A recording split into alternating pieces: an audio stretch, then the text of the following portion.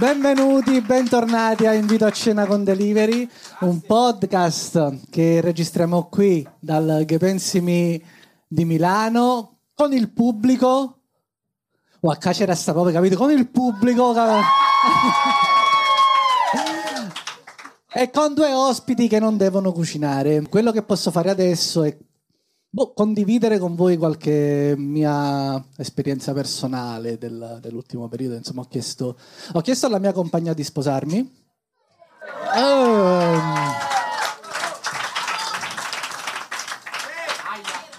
L'ho fatto pensate che romantico, il giorno di Natale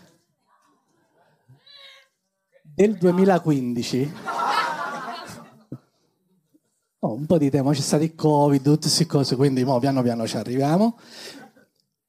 Però aspettiamo una bambina.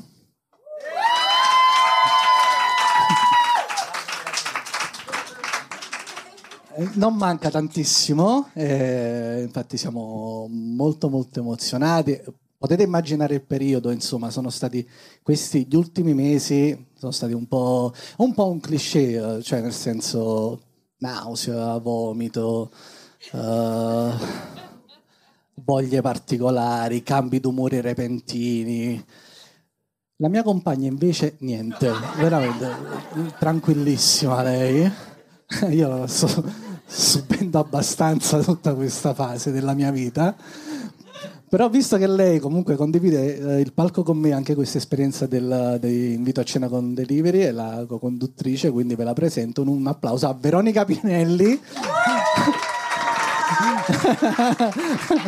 Ecco qua. Si vede, dai. Oddio, ma io non sapevo di essere incinta. Quel bel programma, no? Te lo ricordi? Quale? Non sapevo di essere incinta? C'erano sempre queste ragazze che non lo sapevano. Loro stavano lì, avevano sempre questa voce doppiate così. Ero sotto la doccia e a un certo punto è uscito. Stasera sono un po' così. Volevo dire che non è il tuo comunque. Andiamo avanti. Grazie. Presentiamo gli ospiti che è meglio, okay. I due ospiti di questa sera. Uno è un musicista, un cantante, un improvvisatore e un comico. E l'altro? E un altro è Fresco di Ambrogino d'Oro. Intanto è chiamato l'Angelo dei Navigli. Sì. Ma non vogliamo. Ho un po' di problemi, ragazzi. Io ve lo dico. Non vogliamo svelarvi troppo, vogliamo che siano loro. Ok. Che oltretutto sono anche due discreti manzi.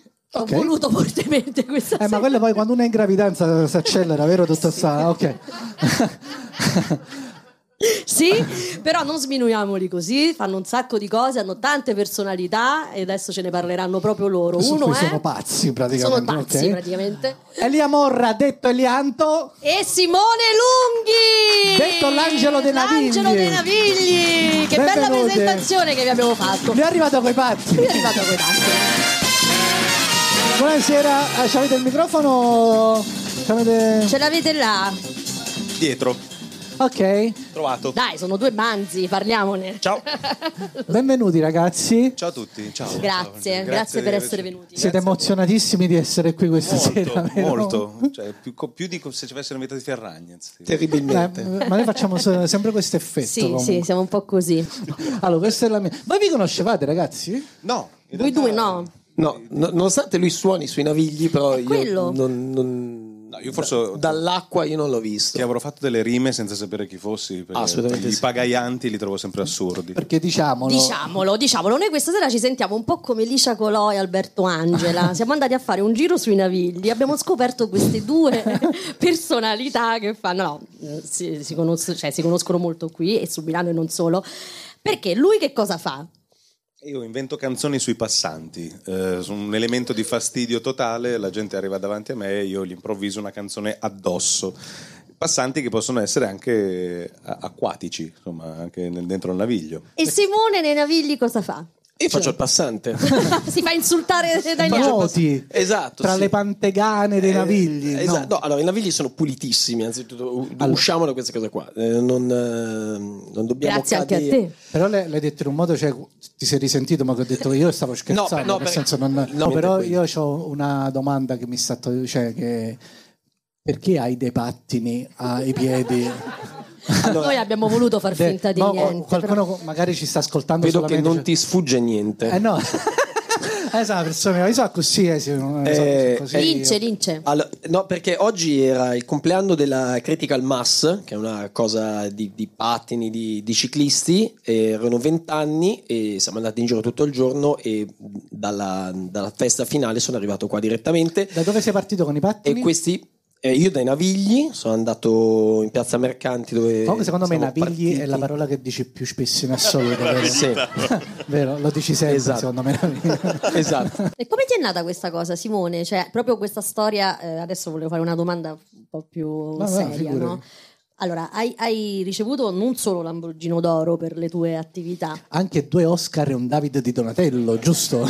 Perché poi hai scritto anche la tua stessa biografia. Stiamo dicendo delle bugie, candidata agli Oscar. No, come hai cominciato a capire che c'era qualcosa da fare nelle città proprio? Perché io mi ero preparato non sulla mia vita ma sulla sua. Le domande sono sulla mia. Da dove nasce io per la tua, questa tua voglia di migliorare Milano? Ma allora, io quando facevo canoa prima fuori Milano, la facevo a Vigevano sul Ticino e già non ero felicissimo di essere, cioè a me spiaceva molto, avrei voluto vivere in Trentino, quindi quando incontravo un canoista che mi diceva faccio canoa e vivo a Milano, lo guardavo dicendo vabbè dai, insomma, a me è andata un po' meglio tu. E anche perché il canoista allora era inteso all'idroscalo e quindi cioè, per me. E i Navigli negli anni '80 erano molto sporchi. I Navigli hanno seguito un po' l'evoluzione di Milano come storia, quindi negli anni '80 era utilizzato come il posto dove riversare i rifiuti, sì, diciamo delle industrie, quindi a seconda della stagione della moda, del colore di moda, il naviglio era rosso, verde, giallo.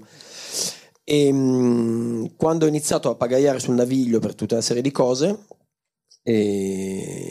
ho scoperto 2 cose. La prima è che c'è una fauna bellissima al naviglio e quindi Dio benedica le gonne e i ponti.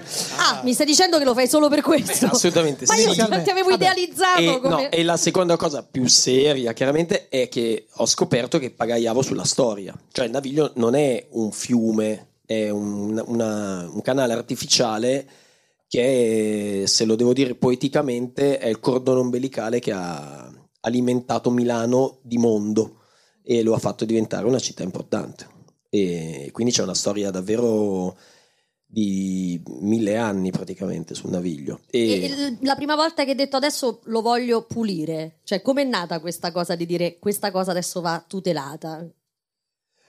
Ma allora, devo dire che la situazione del mio attivismo, tra virgolette, è nato con la critical mass. Adesso tornando all'argomento, la critical mass sarebbe questa roba di ciclisti che vanno in giro. Allora, io quando sono venuto a vivere a Milano, tu non sei di Milano? No, io sono di Vigevano, vabbè, non è che sia lontanissimo, però esatto. E giravo per Milano in macchina.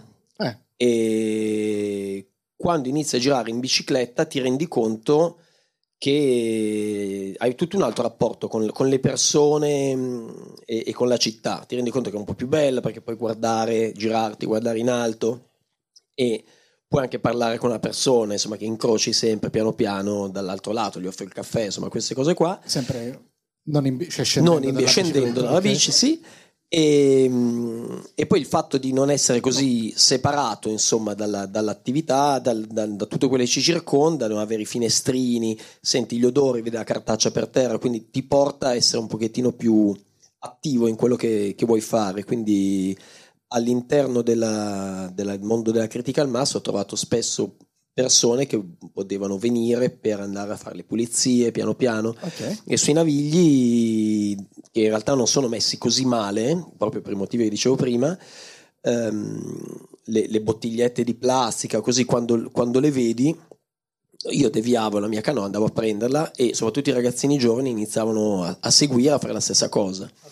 Poi c'è stato l'avvento del bike sharing e le andavano a parcheggiare lì perché era in free float, dicevano, e hanno interpretato male la parola float, evidentemente cercavano quindi ho tirato fuori 800 biciclette? Sì, siamo 800. quelli del noleggio poi ti hanno dato qualcosa? Ma è tutto quello... Sì, degli abbonamenti, sì. Okay. Ma erano solo quelle a noleggio o erano pure biciclette? No, il 99% sono a noleggio, quasi tutte. Ma può essere che il fatto che ci siano così tante, non per giustificare, ci siano così tante biciclette a noleggio, no? Non ci sono più quelli là che vanno con la bici propria.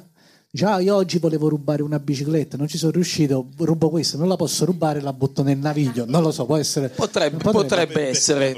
Potrebbe so, essere. dice... Il pensiero laterale a volte trova spiegazioni, sì, potrebbe essere. Senti, e invece, Elia, tu come... allora, Elia l'ha detto prima. Come te ci chiamai? Elia o Elianto? No, Elianto, perché pubblicamente... Perché Elianto? Elianto è perché mi sono dovuto scegliere un nome d'arte per colpa di un cantautore milanese. Che si chiama Elia? No, si chiama Lelio Morra. Io faccio Morra di cognome, si chiamava Elia Morra, era lo stesso nome praticamente. Dato, E non lo potevi buttare nel TV? Insieme alla bici, ci ho pensato. Franci, ma anche tanto. lo conosciamo anche non lo so. Lelio, ma io non ho parole. Infatti ho detto Io l'ho tirato fuori, però. Ecco. No, e quindi mi sono dovuto trovare un nome d'arte, semplicemente per Elianto. evitare misunderstanding, se no ogni volta era ma sei quello? No, quello è capelli lunghi ricci, non so io, non c'entra. E quindi Invece tu no, capelli lunghi ricci no, li ho avuti tanti anni fa, prima di fare improvvisazione sì. E quella poi sai ti prova un po'. Ok. E quindi nulla, mi sono trovato un nome scelto da un libro di Stefano Benni, mi piaceva quel personaggio lì di Elianto che... Quindi ragazzi, qua leggiamo pure, Sì, cioè, non è certo. che... Siamo gente colta. E basta, mi sono messo in strada. Sì, però questa che follia tu qua. ti metti in strada per suonare ce ne sono, cioè, ce n'è tantissima di gente. Aspetta, no? come si chiamano gli artisti di strada oggi? The Buskers. Buskers. Buskers. O street performer, se sei in street America. performer. In Italia Oggi hai imparato The Buskers, lui lo voleva dire. Tipo povero, San Patriniano. Ed era questo che ti volevo chiedere, è quello. questo. È C'è quello. questa linea sottile, Certo vero? che sì, certo Tra che sì. l'homeless e Attenzione, l'artista di attenzione. strada. Tra homeless e e Buskers. Buskers, esatto. Perché la cosa Che in incredibile inglese è così. Cioè, Li fai vero? sempre un po' così. No, c'è questa cosa incredibile. Vero? In effetti, che adesso diciamo i Maneskin hanno iniziato in strada. Wow, che grandi. Poi cammini per strada, c'è uno che suona, che due coglioni questo, che pare, non te ne frega niente, no? Trovi Non un c'è lavoro, quell'empatia. queste- Sì, esatto. Soprattutto perché c'è da dire, e questo mi metto anche dalla parte del pubblico che ascolta l'artista di strada, Sì. che tanti artisti di strada pensano che basti mettersi in strada e dire ehi, ho imparato a fare i Dire Straits e adesso faccio questo assolo in loop per le prossime 4 ore. Dammi i tuoi soldi. No, non è così. No, non potrà mai succedere, non puoi lamentarti. Quindi vabbè, io facevo le cover prima, sì, facevo Tipo? il busker classico. Mi piace The molto il busker classico. Facevo le robe che prevedono voci tipo Eddie Vedder per il jam. There's no fear, sai quelle robe. E vocioni. quanto guadagnavi non per fare i No, tutti- allora, se beccavi la Sempre postazione se ce lo vuoi giusta- dire, queste cafonate che chiedi. Cioè, No, non lo devi ma dire fa- per forza. Un piano B ci deve essere sempre. Sono già passati 5 anni perché cioè, la dichiarazione dei redditi No, non è niente, che non si Quella dichiarano le non va. monetine. appunto per questo dico la dichiarazione dei redditi sono già Facciamola passati 5 cadere per anni. iscrizione Esatto, questo sta. guadagno. Vabbè, non ce lo devi dire per forza. No, diciamo Però- che se trovi la postazione giusta, poi vi spiegherò perché Milano è, diciamo, nel mondo tu prendi una chitarra, ti metti in strada, fai l'artista di strada, a Milano c'è l'app. Capito?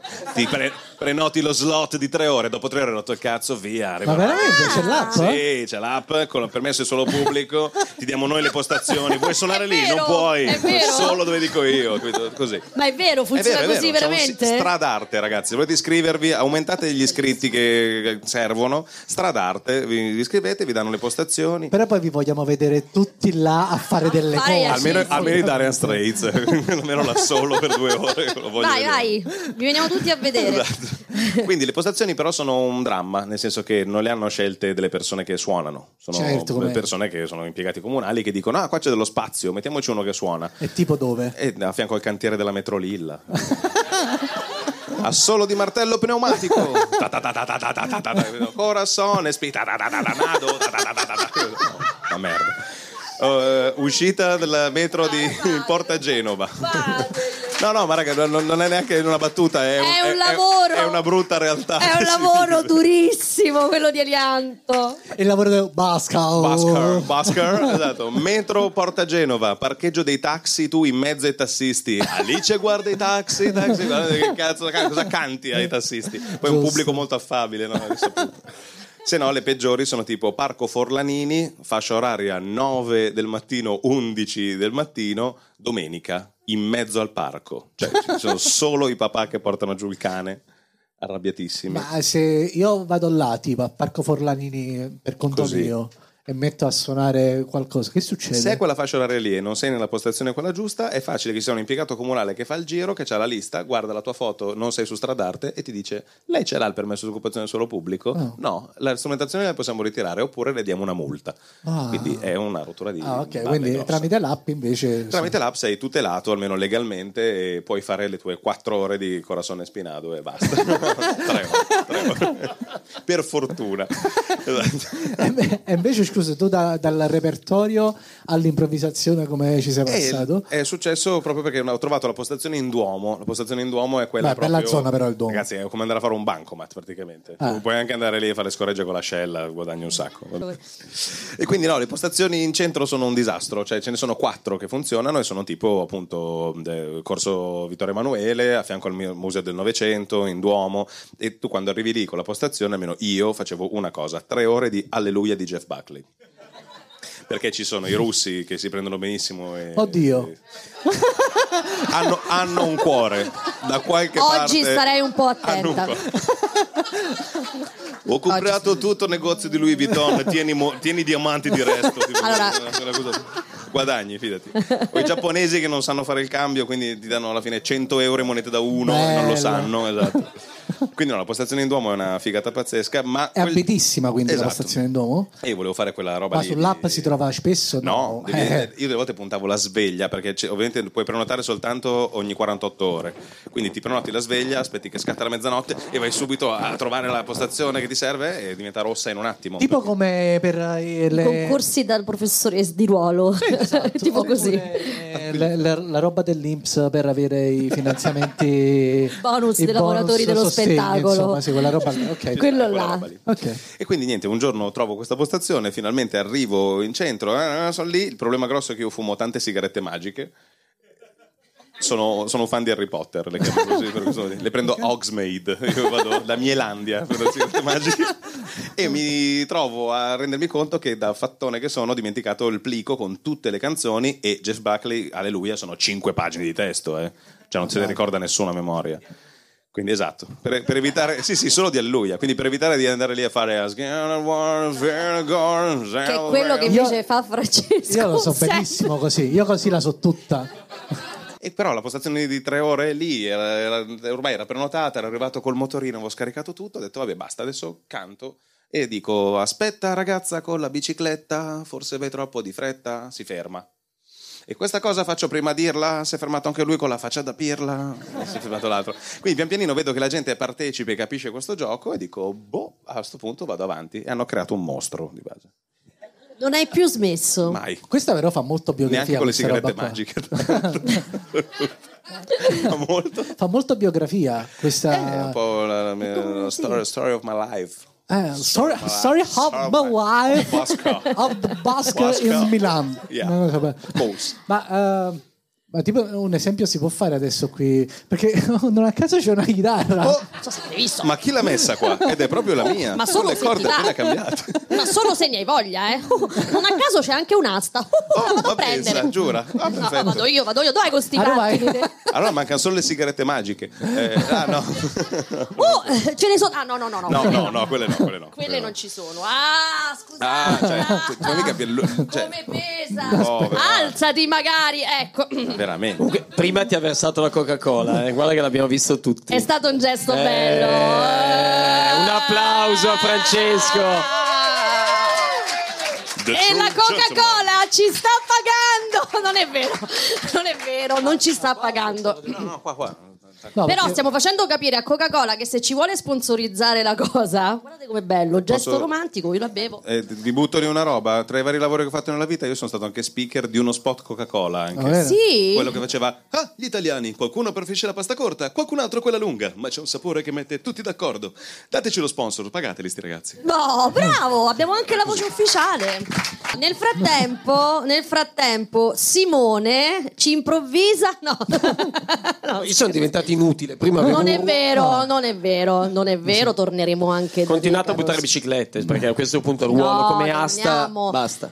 Anzi, occupiamo questo tempo. Io ti volevo chiedere veramente una cosa, ma a te è vero che sei stato un personal trainer nell'Upper East Side da New York? Sì. Hai fatto il trainer dei VIP? Sì, praticamente io trainer per una famiglia di petrolieri americani del Texas, che però vivevano a New York. E mi ricordo. Scusa una cosa, Simone, come ti hanno contattato questi petrolieri? Allora, è stato bellissimo. Hanno perso un giacimento di petrolio nei Navigli di Milano? No, allora io avevo una fidanzata che era una presenter internazionale di aerobica, di quelle cose lì, e sono andato a vivere con lei a Chianciano Terme in una spa. E dentro questa aspetta, no, allora tu non è che puoi dire le cose così. In una beauty farm. Ma sei andato a vivere in una spa? Sì, io vivevo in questa beauty farm e lei se n'è data subito praticamente. E tu sei rimasto là? E io sono rimasto lì e a un certo punto è arrivata questa signora americana, un personaggio fantastico, e mi ha chiesto di andare con lei in America. Io dopo un po', perché dovevo fare ancora militare, ho fatto il militare, sono andato in America. Ti ha aspettato lei?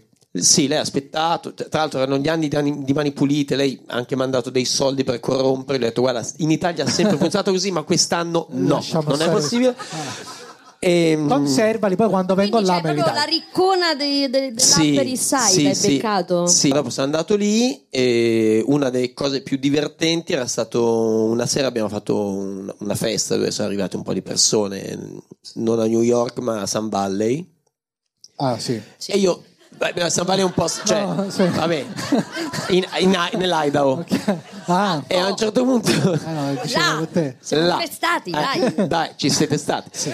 E praticamente ieri è stato nel giardino, insomma, durante la festa stavo parlando con una tizia e mi sembrava molto simpatica. Io mi sono anche presentato, lei ha solo detto nice to meet you, insomma, e dopo un po' che parlavo gli faccio scusa, nice to meet you. Sì, esatto. Street performer. Esatto. E dopo ho detto scusa, non avevo capito il tuo nome, no? E lei mi dice Jamie Lee Curtis. E allora, esatto, io ho fatto quella faccia lì e ho detto cazzo, non è che le assomigli, sei tu. E poi dopo era arrivato anche Bruce Willis. E tu hai fatto da personal trainer a queste persone. Se noi andavo da Bruce Willis a dire ma sai che assomigli sputato, te l'ha già detto qualcuno. E ti ha fatto da personal trainer a Bruce Willis? No, io ero di questa famiglia, però lì a un certo frequentavano punto, queste persone. Sì, no, considera che a Sun Valley Bruce Willis non ha casa, cioè lui ce l'ha a Ketchum lì vicino, perché a Sun Valley ce l'hanno solo Rockefeller, Getty, Marshall. Vabbè, quello Kennedy, là poi passa la 90 e c'era subito. Esatto, sì. Un attimo. Prendeva la 90 e veniva lì. Esatto. È così. Con lo spostapoveri arrivava lì e via. Lo spostapoveri. Quindi tu per un periodo hai frequentato questa gente. Sì, e devo dire che vivono bene. Dai, aspettavo malissimo, mannaggia. No, comunque, adesso diciamo tutto. La signora... Ma adesso non dico più i nomi. Non diciamoli. La signora Bin Laden. Non vogliamo fare dei nomi. Per stare morto. No, comunque ha avuto una gioventù, diciamo, molto... Perché lei era diventata ricca, diciamo, grazie a una straordinaria bellezza in gioventù. E quindi diciamo che nel palmarès della signora c'era... fai un rullo di tamburi con la chitarra, ok? Con la chitarra c'era Steve McQueen e Sean Connery. Ma dove stavano loro? Se li hai portati a letto. Erano quelli che si era trovata. Però siccome Simone è un uomo molto elegante, te lo fa capire in un altro modo. Palmarès, come street performer. Non lo dico in inglese perché non è una parola inglese, no? Palmarès. Palmarès, però. Palmarès è napoletano. È vero, palmarès. Ma adesso ritorniamo dove ci eravamo lasciati. Io ogni tanto ho questa mania di protagonismo, parlo come se fossi in diretta da Sanremo. Ritorniamo da dove avevamo lasciato con Elianto, con la sua meravigliosa improvisation performance. Beh, a questo punto la facciamo su Simone, no? Beh, io penso che Simone ci abbia dato un bel po' di materiale. Aiuto. Innanzitutto dovete sapere all'inizio di questa canzone che prima ha detto appunto proprio Simone di essere abbastanza vecchio, anche se non lo sembra affatto, di anni e ne ha molti più di 44, sì, ne ha 51. Voi lo direste? Onestamente io no, neanche così. Secondo me la sera dorme in una bara di Lasonil. O si tiene tipo congelato in un freezer a pozzetto. Vado avanti senza alcun rispetto, inventare rime di petto fatte apposta per te che c'hai i pattini rollerblade. Sembri uno degli Street Sharks. Ecco, questo però è un riferimento a un cartone animato che tu non hai mai visto perché sei troppo vecchio ma sembri giovane. Ma fa niente, sai che c'è, ci provo lo stesso a inventarti un verso improvvisato. Ragazzo rasato, non certo pelato, tu l'hai scelto ma mi è capitato, sono due cose diverse. Invento queste canzoni disperse fatte apposta da questa faccia apposta così. Un applauso a sti due belli del GhePensiMi.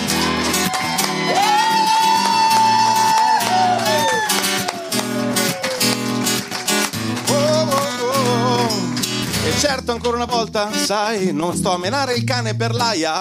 Dovevo trovare una cazzo di rima con pagaia ed è l'unico che mi è venuto in mente. Ma tranquillo, sai, la gente come te è super sportiva e la invidia un sacco, perché io non faccio neanche lo scatto dal frigo al divano. Veramente sono proprio un pezzo di legno, ma ci proverò un giorno con te, mio hermano, a fare un po' di fatica, perché da quello che ho capito poi nel palmarès si riempie di fica, no? Il palmarès, una cosa così. E poi ti trovi a fare pure il personal trainer dei lì. Di gente molto importante con un sacco di cash che ti porta in negozi dicendo vedi appunto quello taglio di diamante, che sono gli stessi diamanti che tra l'altro danno di resto ad Elianto quando va a suonare Jeff Buckley in Duomo. Sono proprio quelli. Metto una canzone senza ritornelli, la faccio per Simone che è mio fratello, soltanto per il fatto che come me non ha i capelli.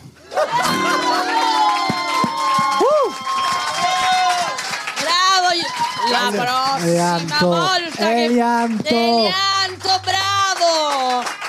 Grazie. Ma giusto per farvi capire, la prossima volta che beccate Elianto per strada e non gli lasciate almeno 50 euro. Esatto, raga, per favore. Se potete anche non darmi i ramini che sono incambiabili. Cioè, non avete idea di quanti. Io ho secchi di ramini a casa. Pensavo di farci il pavimento di una stanza un giorno. I ramini 1, 2, 5 centesimi. Quelli di rame, Francesco, quelli di rame. A Milano comunque non è, cioè, a Milano c'è un linguaggio particolare. Ma no, è italiano. Vabbè, ramini perché ramini però potevano essere di ramen giapponesi. Simone, sei contento di questa improvisation? Io volevo abbracciarlo, cioè meraviglioso. Potete farlo, potete farlo. Guarda che bello. Covid. È nata un'amicizia. Covid. No, io pure so fare quello che sa fare Elianto. Noi di solito vogliamo sapere. Vai, improvvisa. No, nell'improvvisazione musicale forse è così sono nato io, perché all'inizio facevo solo repertorio. Al piede del Duomo i diamanti dei russi comunque erano tanti. Poi una volta mi sono dimenticato lo spartito e ho cominciato a improvvisare e devo dire che quella è stata la mia strada poi da quel momento in poi. Facci vedere cosa sai fare. Vado di beatbox. E adesso improvvisi. Vai Francesco. Io sono bravissima a fare. Vai. Non vi fidate della mia parola. Vai. Elianto sta facendo il beatbox. Adesso mi sono incastrato con una rima con Ox. Se già non lo sapevo fare prima. Stendiamo veloce fare questa rima. Lo fermiamo subito. Tanto questo poi non la montiamo nel podcast. No, questa la montiamo certo tutta. Bene, quindi adesso i Navigli non saranno più gli stessi, cioè vi siete conosciuti finalmente, adesso dovete organizzare per forza qualcosa insieme. Allora, io però, a parte sì, è vero, Perché ci aspettiamo adesso un evento con Simone Elianto. una pagaiata improvvisata, non lo so. Ma sarebbe bellissimo. Se lo sbatti di pagaiare lo fai te? Con la pagaia in giro per l'aia. Certo, È come avere sopra dei sacchi di polenta sulla pagaia, però se salgo anch'io. Va bene, va bene, va bene. Ma a me piacerebbe fare quello nella canoa, quello che fa però quello che sta sulla cima, capito? Quello che sta seduto e sta là come si chiama quello? Devi fare il conservatorio per quello. C'è uno studio di musica. Ma esiste questa cosa che sta dicendo oppure l'ha vista solo nei film? Il timoniere, lui sta dicendo, il timoniere fa parte delle barche da canottaggio del canottaggio. Bravo, mi ricordo i fratelli a Bagnale, esatto, no? con Peppiniello di Capua. Bravissimo. Il timoniere che è parente di Peppiniello di Capri, capito? Di Capua e di Capri. Sono collegati. Mi stavo comunque. per credere davvero io. Sì. Scusatelo. Vabbè, ragazzi.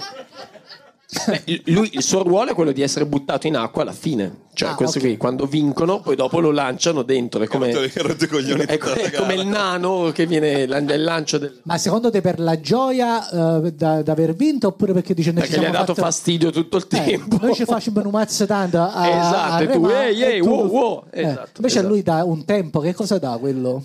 Sì, beh, gli dà un incitamento, poi in realtà dà la direzione. Un incitamento tipo, sì, posso pure andare là e tiene d'occhio. Vai, remate! Sì, allora, ti stavo dicendo che io arrivo dal mondo della canoa, non del canottaggio. Quello è canottaggio, che sono due sport completamente diversi. Se io facessi canottaggio è molto più completo perché lavori tantissimo di gambe, mentre uno pensa alle braccia, in realtà la propulsione è data 70% dalle gambe. Ci sono tipo dei pedali sotto la... No, il carrellino scorre. Okay. Il carrello scorre, quindi devi continuamente lavorare in squat, tipo Flintstones. Sì. Ok. In realtà i laghi sono bassissimi e sotto devi fare tipo i Flintstones. Vabbè, tanto tu cammini sulle biciclette, capito? Tutte le biciclette stanno là. Ci sono già i pedali sotto delle bici. Esatto. No, però a parte gli scherzi, vogliamo dire dove ti possono trovare realmente? Beh sì, Canottieri San Cristoforo possono venire lì, possono fare tutto quello che riguarda sia per muoversi con una pagaia, quindi canoa, kayak, dragonboat, SUP, SUP, stand up. Quindi vengono lì che sono... E si dice Dragonbot e nessuno dice niente, scusate. Vai, dai sfogo. Allora, o Dragonbot. Com'è? O Dragonbot o Ferrybot. Cos'è Dragonbot? Dragonbot è una canoa, quindi con una pagaia, quindi fai la forza in acqua in maniera diretta, una pagaia a foglia singola. Attenzione. Come Pocahontas? No, bravo, esatto. Non il kayak che ha la foglia doppia. No, quella okay? Sì. E quindi è molto facile riuscire. Dragonboat è perché questa canoa ha 20 posti, ha questa origine cinese, che nessuno parla cinese, quindi non sa. Dragone. Esatto. Ma c'ha la testa di drago davanti? Allora, noi sì, ce l'abbiamo, ma i navigli sono larghi. Il naviglio grande è largo 12 metri, grosso modo. Il Dragonboat è lungo 11,50 metri, senza testa. Quindi, dopo aver rotto 4 teste, abbiamo detto: senti, sai che c'è, non la montiamo. Okay. No, perché puoi girare solo in darsena, è davvero, o solo in alcuni punti che sono un filo più larghi, però davvero giri. Cioè, se puoi tornare indietro non lo puoi fare mai no, più. devi tornare in retromarcia, okay, quindi è un po' scomodo.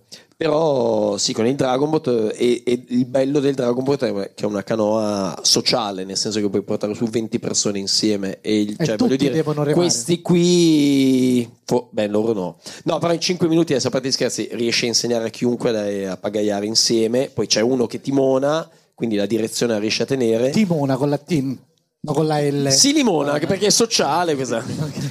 E quindi riesci a mettere su chiunque e in 5 minuti davvero riescono a pagaiare, a muoversi ed andare in giro per il perché 20 persone, se 4-5 non fanno niente nessuno se ne accorge, giusto? Andiamo a fare questo. Bravo, Dragon Ball. Dovete trovare almeno 10 persone, una dozzina di 20 è il numero massimo. Cioè poi massimo, se sono 60 ho 4 Dragon Ball. Ci stringiamo un po' e siamo tutti là sopra.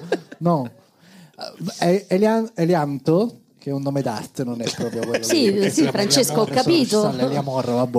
Elianto ha delle passioni particolari. Sì. Allora, tipo, la pipa. Sì. Tu fuma la pipa? Io fumo la pipa. Ma tipo, cioè, E non la fumo da quando la fumavano gli hipster col monociclo, quelli là con la penny farthing, cioè la fumo dal nonno. Sì. Cioè, da quando eri bambino? Praticamente, sì. No, guarda che tu scherzi, ma in realtà l'ho rubata tipo a 12 anni a mio nonno la prima pipa e ho iniziato a fare il pirla di base, poi non è che la fumavo davvero. E tu quindi fumi la pipa, hai un camino a casa? No. Neppure una poltrona tipo questa qui? Tipo sì, in realtà il mio divano è su questo stampo qua. Okay, ho anche un cane che è un po' su quello stampo. Risolvi casi misteriosi? Sì, cioè ti metti sì, lì sì. con la barba? Beh, la barba l'ho fatta crescere apposta perché fumo la pipa, se no non ha molto senso. Tu, e poi un'altra cosa è che tu mangi di tutto, giusto? Io ho quella cosa lì che mi definiscono onnivoro. Onnivoro? Onnivoro. Che io ho visto delle tue stories su Instagram in cui veramente mangi degli insetti. Sei uno di quelli che mangia insetti. Sì, non tutti i giorni, non è che mi compro tutti i giorni. Però se ne sente sempre parlare, ci sono persone che mangiano gli insetti. Aspetta, ma come tu per ti è esempio, nata questa cosa bellissima se tu di dire... vedi, ma d'estate tipo con le zanzare? Cioè tu vira a zanzara. E tu come pensi che sono ingrassato così? Tutta l'estate che mangio zanzare. Ma la cucini oppure la mangi? Al volo, crudité. Tipo sushi. Un po' di limone, esatto. Così. No, allora in realtà... Dove si Quindi trovano? sui Navigli per te c'è l'happy hour proprio, esatto. a un certo punto. Sì. E quando vedo in motorino io tengo così, sorrido intanto, così si incollano sui denti. Faccio l'aperitivo. No, allora è una roba strana. L'entomofagia è una cosa molto strana, ancora molto tutti estranei a questa roba qui. Ci sono dei siti in realtà francesi, olandesi, non italiani. No, italiani qualcuno adesso sta iniziando, che commerciano farina di grillo. Perché il grillo è un animale con la quale si può produrre una farina proteica. Io ve lo dico, prossimo Sanremo, Achille Lauro sale con un piatto di spaghetti di farina di grillo, diventa la tendenza del momento, basta, le vende lui. Ma facciamolo noi. Facciamolo noi. Ci stai dando lo scoop? No, però secondo me c'è una cosa che arriverà tra 5 anni, bene o male, sarà tipo il nuovo Bitcoin, diranno tutti farine di proteine alternative, le chiameranno, per non dire insetti, che fa paura, ma c'avranno dentro gli insetti di base. Pensa se salisse un grillo con la farina di Achille Lauro. Beppe Grillo. Bravo Simone. Esatto, esattamente. Ragazzi, sono arrivate le pizze. Allora, quando arrivano le pizze significa che noi dobbiamo praticamente smettere di parlare. È finito tutto. È finita la situation. Siete stati bene? Siete stati bene? Tanto, ok. Sono arrivate. È il nostro finale. Ci vuoi regalare grazie Claudia. Ci vuoi regalare una sigla finale? Sì. Ci regala Elianto una sigla finale? Innanzitutto, una cosa che facciamo sempre prima di salutarci è se volete dirci quali sono le vostre prossime iniziative, i vostri dove possiamo vedervi, dove possiamo seguirvi, dove possiamo reperire informazioni sulle vostre attività. Allora, la prossimissima iniziativa si chiama Rock and Roller e sarà un concerto fatto da dei pazzi che suonano con i pattini.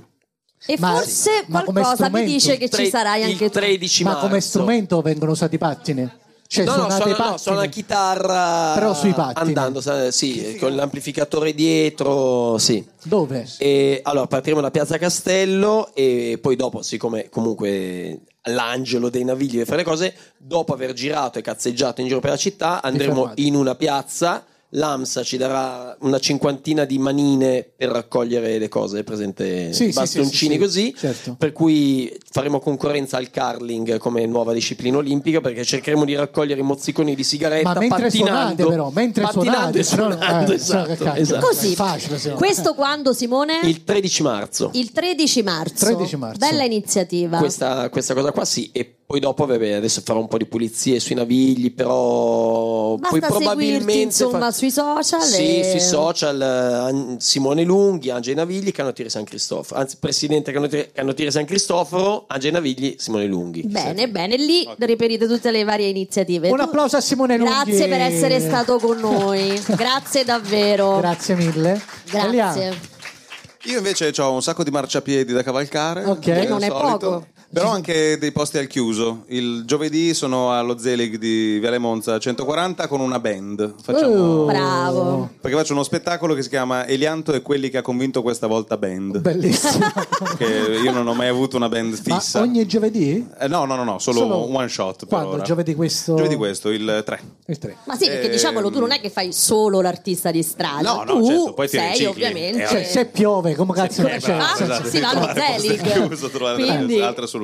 Sì. Quindi sì, ho lo spettacolo lì, se no tutte le varie date di strada le comunico sempre sulle stories, perché ormai sono un instagrammer espertissimo. Vabbè, per forza. E sulla pagina Elianto canta, ripeto, Elianto canta. Sono in shadow ban, per favore, fatemi tornare a 27.000 follower, grazie. Bene, l'ho detto, ho fatto la promo. Bene. Io invece il grazie. 17 marzo sono al Teatro Martinetti di Milano. È vero? Live? No. Avete preso i biglietti? Io il 2 maggio partorisco.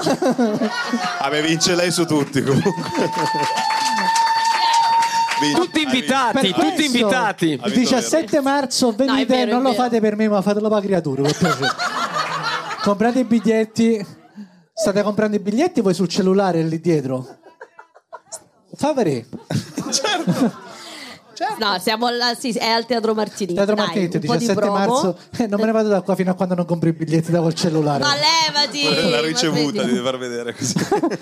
Allora, So. ringraziamo intanto Franz per le riprese, Grazie, Franz. Matteo Russo per il proprietario che ci ospita qui al GhePensiMi, che crede fortemente in questo progetto. Noi ancora ci stiamo chiedendo perché. Io vi prometto che tra 2 settimane, quando torneremo, avrò dei capelli normali.